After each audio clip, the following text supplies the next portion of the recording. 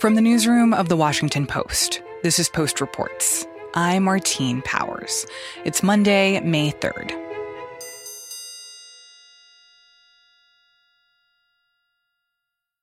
That one time 5,000 black kids went to jail in Birmingham. 5,000 black kids? Yeah, you ain't know? Hell no. So the first time I heard about the Children's Crusade was back in February on my favorite app, TikTok. And I do know that it is your favorite app. You are like the TikTok ambassador on our team. That's Jordan Marie Smith. She is a producer with Post Reports. I was scrolling on TikTok for like an hour, as one does, and I came across this one video that caught my attention because it immediately started out with this claim that all of these kids, thousands of kids, protested in Birmingham, Alabama, and were like attacked by dogs. She shows images, this creator, Lene Bogues, of like German shepherds attacking these kids, these black teenagers and elementary school kids. All those pictures with the hoses? And the dogs? Yeah, those were all kids. This week is the 58th anniversary of the Children's Crusade, a week in 1963 when over 1,000 black kids were attacked while marching for civil rights. The video itself that Lene Bogues posted, it got over 1 million views and comments with people who felt the exact same way I did, where they were just as shocked as I was. All the comments under this video made Jordan Marie realize that this was a history that a lot of people didn't know. And so she decided to try to learn more about this overlooked part of the story of the civil rights movement. There were a couple that were like at the top of the list. And there was one woman's comment that actually earned about 73,000 likes. And it just said, "Oh, my father was one of those kids."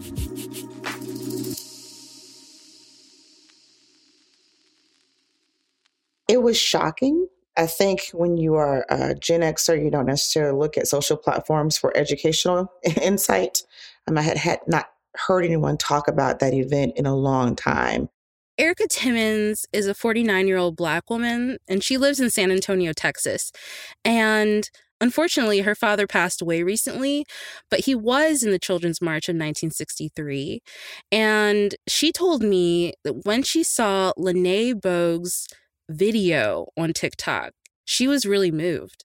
Initially, I started crying because it reminded me of my father, who is now deceased. And I didn't think about it anymore, honestly. And I will tell you, ever since then, I think that was back in February, I don't go a day without someone either liking my comment or replying to me about that comment every day since then. So tell me, what is the Children's Crusade? So the Children's Crusade was a week-long march and peaceful protest that began on May 2nd, 1963, where young black boys and girls in Birmingham, Alabama, took to the streets of the very racist and segregated town. It was in the name of civil rights, but even though they were peaceful, they were met with a lot of German shepherds who attacked them and were trained to attack them. And fire hoses and fire hydrants were just like let loose on these kids. The Children's Crusade / March of 1963 was a pivotal moment in the modern civil rights movement. I reached out to the National Civil Rights Museum, which is at the Lorraine Motel where Dr. Martin Luther King Jr. was killed. And I spoke with this historian named Ryan Jones. And he kind of filled me in on all of the things I really needed to know about what the Children's March was at its core. Birmingham in 1963 was the most segregated city in the United States of America. Birmingham was known as Bombingham. As a matter of fact, the predominantly African-American section of the city was nicknamed Dynamite Hill because of so many homes, businesses owned by African Americans, Black churches were victims of bombs by dynamite committed by the Birmingham Ku Klux Klan, known as the United Klans of America. What I find so striking about that era of history is that I don't know if people always realize how much that violence and frankly, those forms of terrorism were essentially state sanctioned, right? That you had Governor George Wallace, who did his whole like segregation now, segregation tomorrow, segregation forever thing. Segregation tomorrow and segregation forever. You had Bull Connor, the very famous police commissioner who in many ways like basically supported this violence against Black people. You've got to keep the white and the black separate. I think it's important to understand that, to understand like how terrifying it would be to be not only a Black person living in Birmingham during that time, but a Black person who is actively advocating for civil rights, who is marching or protesting or out in the streets. I mean, it's like there was no form of protection.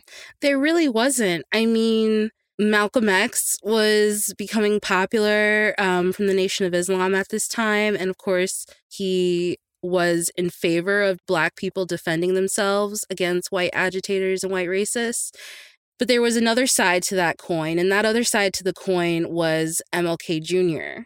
And he had a completely different plan about how he would start something called the Birmingham Campaign of 1963, which was basically his philosophy that if you can desegregate the most segregated town in America, then you can desegregate the rest of the nation.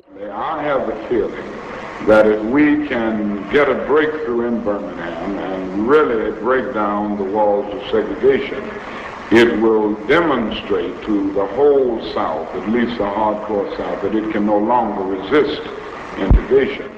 So he decided and worked with other leaders and people close to him to come up with this plan, which was called the Children's Crusade, of course. And there was a man named Reverend James Bevel, and he decided that it would be a good idea to form a protest around the kids. One of Dr. King's closest associates, who had a great relationship with the young people. He was the one who was going around the streets of Birmingham and the high schools of Birmingham to encourage young people to get involved in the movement. And it was his leadership, the Reverend James Bevel, who stated that let's have our children participate in these demonstrations as well. Because if you were an adult and you were participating in a civil rights demonstration, you're put at a liability. You're putting your family's livelihoods in jeopardy. You could lose your job. You could have your loans recalled from the bank. The Ku Klux Klan, which was very heavy in Birmingham at that time, could have burned a cross or even worse. But surely they would not treat the children the same way. So I get the strategy of that, but was there any pushback against this idea of we should basically use these kids as shields to try to continue this movement? Ryan, the historian at the National Civil Rights Museum, he told me that there was definitely a split between Black adults and parents who saw kids getting involved in the movement and on the front lines as like the only way that they would actually understand the need for civil rights and would actually understand what their parents and what the adults that they knew were fighting for. On the other side, there were definitely many public officials, both locally and nationally, who criticized Dr. King, who criticized Reverend James Bevel and his aides for involving children in like such a potentially dangerous situation. I mean, this was Birmingham, yet again, I feel like I have to say. And it kind of floors me that all of these leaders thought it was a really good idea to put 7 to 17-year-olds right in the face of hate. Did you talk to anyone who was a kid who participated in this? I did. I talked to a wonderful woman who still lives in Birmingham today, and we had a really nice conversation about what it was like for her to make this decision. I am Janice Wesley Kelsey, and I am currently 73. In 2 more weeks, I'll have a birthday, and I'll be 74. So it has, in fact, been 2 weeks since I talked to Janice. So she's like now 74. But in those 74 years, I would say Janice has lived quite a life. She was 16 years old in 1963, and she basically heard about what was going on through friends, and they invited her to these things called mass meetings. How I became aware, I heard about the mass meetings, and I knew they were held in different places around Birmingham, in different churches, in fact. What I learned about it, I got from a girlfriend, and she told me about the music and how great it was, and that the people were clapping and rocking. And she said, a lot of cute boys come to those meetings. Well, that certainly sparked my interest. And so that's why I wanted to go to the first mass meeting. She really not only fell in love with the boys of the movement, but she fell in love with the movement itself. I remember the big crowds, the great speakers. I remember Dr. King being among them, Fred Shuttlesworth being among them, some other local ministers whom I recognized, but one minister whose name was James Bevel, when he took the podium, he is the one who educated me as to what this was really all about. I joined the movement that night. So Janice Wesley Kelsey was pretty fired up after hearing Reverend James Bevel speak at this mass meeting. What happened after that? So after that, it became closer and closer to May 2nd, which was the first day of the Children's Crusade March. She basically started her day like she usually did, but it was a little bit different. That day, she was really focused on one thing and one thing only. Well, that morning was a Thursday morning, and I woke up with my mind on freedom. I was so excited, looking forward to what was going to happen. I remember packing my purse.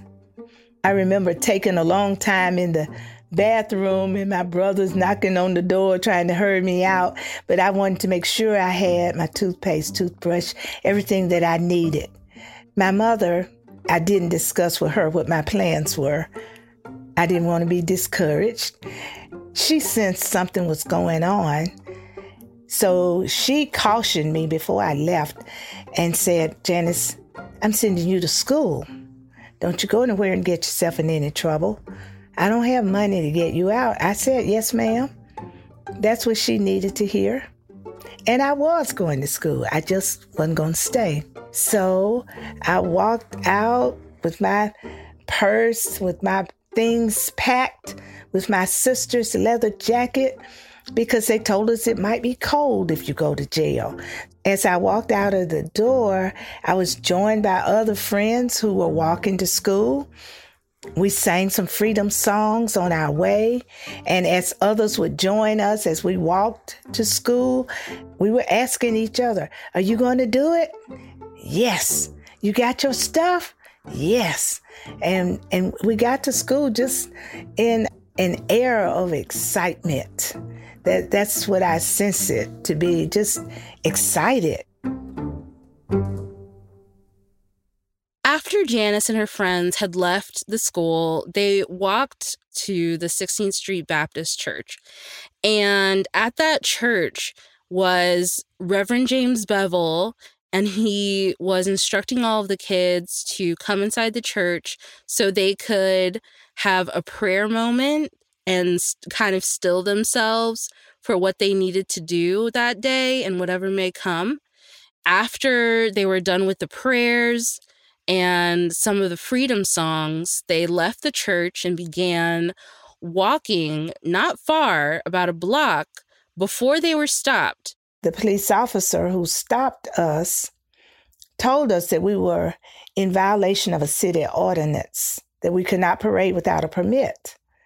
And this white man had a gun on his hip. He had a stick in his hand, and he was telling me to get out of this line. Somebody started singing, "We Are Not Afraid."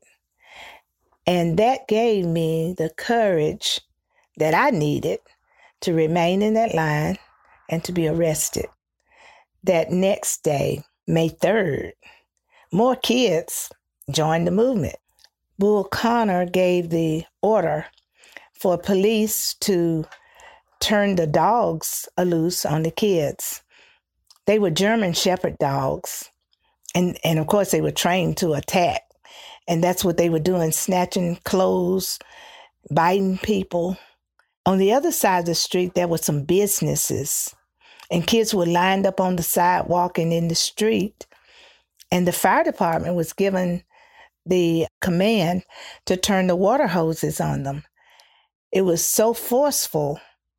It was tearing clothes and skin, causing people to tumble over. Girls with the dresses up, blouses torn.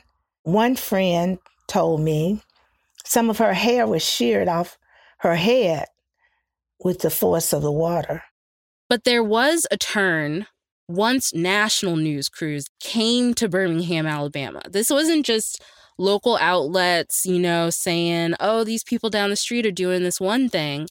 It was CBS News, who literally were saying, arrests were made in mass lots, everyone charged with the same offense, parading without a permit. The Negroes had asked for permits and had been denied them. City police were carrying out their pledge to fill their jails to capacity if necessary. They are acting according to the wishes of Bull Connor, the police commissioner, who has set the segregationist tone of the city for many years. It was all over the country. And honestly, once the news crews came to Birmingham, almost everyone had something to say about the issues that were on the ground there. And one very important person had something to say.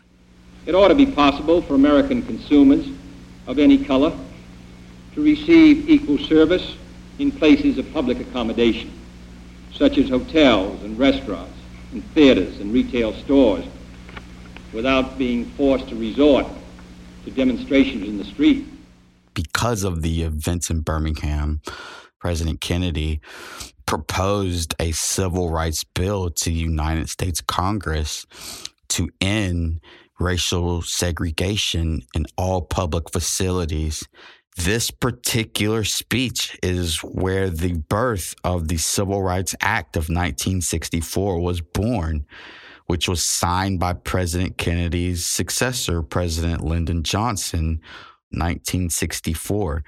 You cannot understand the role of accomplishments and achievements without acknowledging the heavy and highly success of the Children's Crusade March of 1963.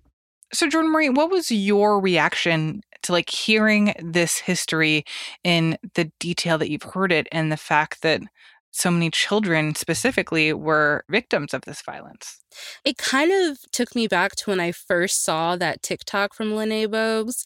I was upset yet again that this wonderful impact that this march had wasn't really taught to me, and I wondered why exactly it wasn't taught to me. And I actually asked Janice Wesley Kelsey the exact same thing. So I never actually learned about the Children's March or the Children's Crusade in school. And I wonder, does that surprise you? Actually, it does not. I think some people, maybe people in positions of authority may have been embarrassed by how they handle the children. But the president, John F. Kennedy, had gone on national television and criticized our city officials in how they handle the children who were peacefully protesting. I think the other thing I've been thinking about is that these kids who put their lives on the line had this incredible impact on the public opinion of the civil rights movement. This was a key moment where more whites in 1963 started paying attention to Black lives. And it reminds me of the outpouring of outrage in the streets after George Floyd was murdered. I can't breathe. I can't breathe. I can't breathe. More people who weren't Black started taking notice of what was happening and began saying that Black lives actually matter.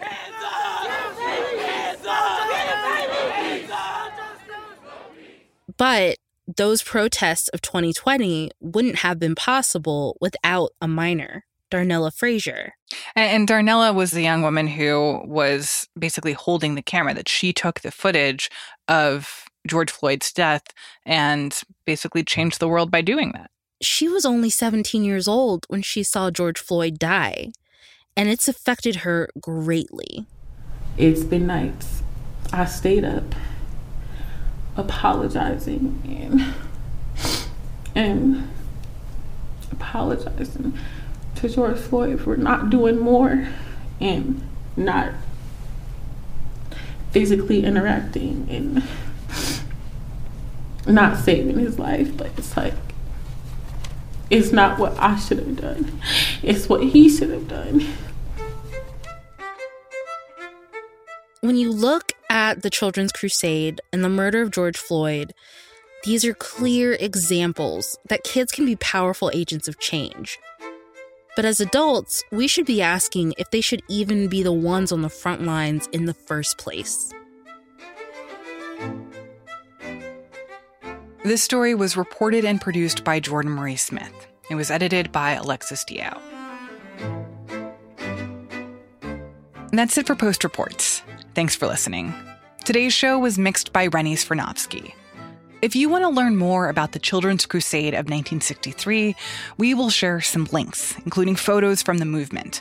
Find that in today's show notes and at postreports.com. I'm Martine Powers. We'll be back tomorrow with more stories from the Washington Post.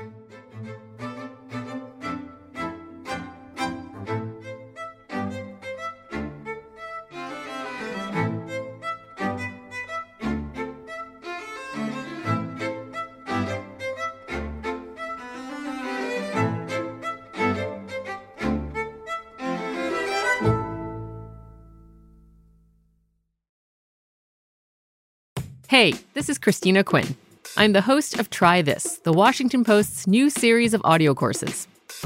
The idea behind Try This is to become better functioning humans without having to comb the internet for countless hours. In our first course, we learned how to sleep better. Now, we're going to learn how to make our friendships stronger. I'll offer expert tips that are doable, and I'll keep it short. So let's do this. Class is in session. Find Try This from the Washington Post wherever you listen.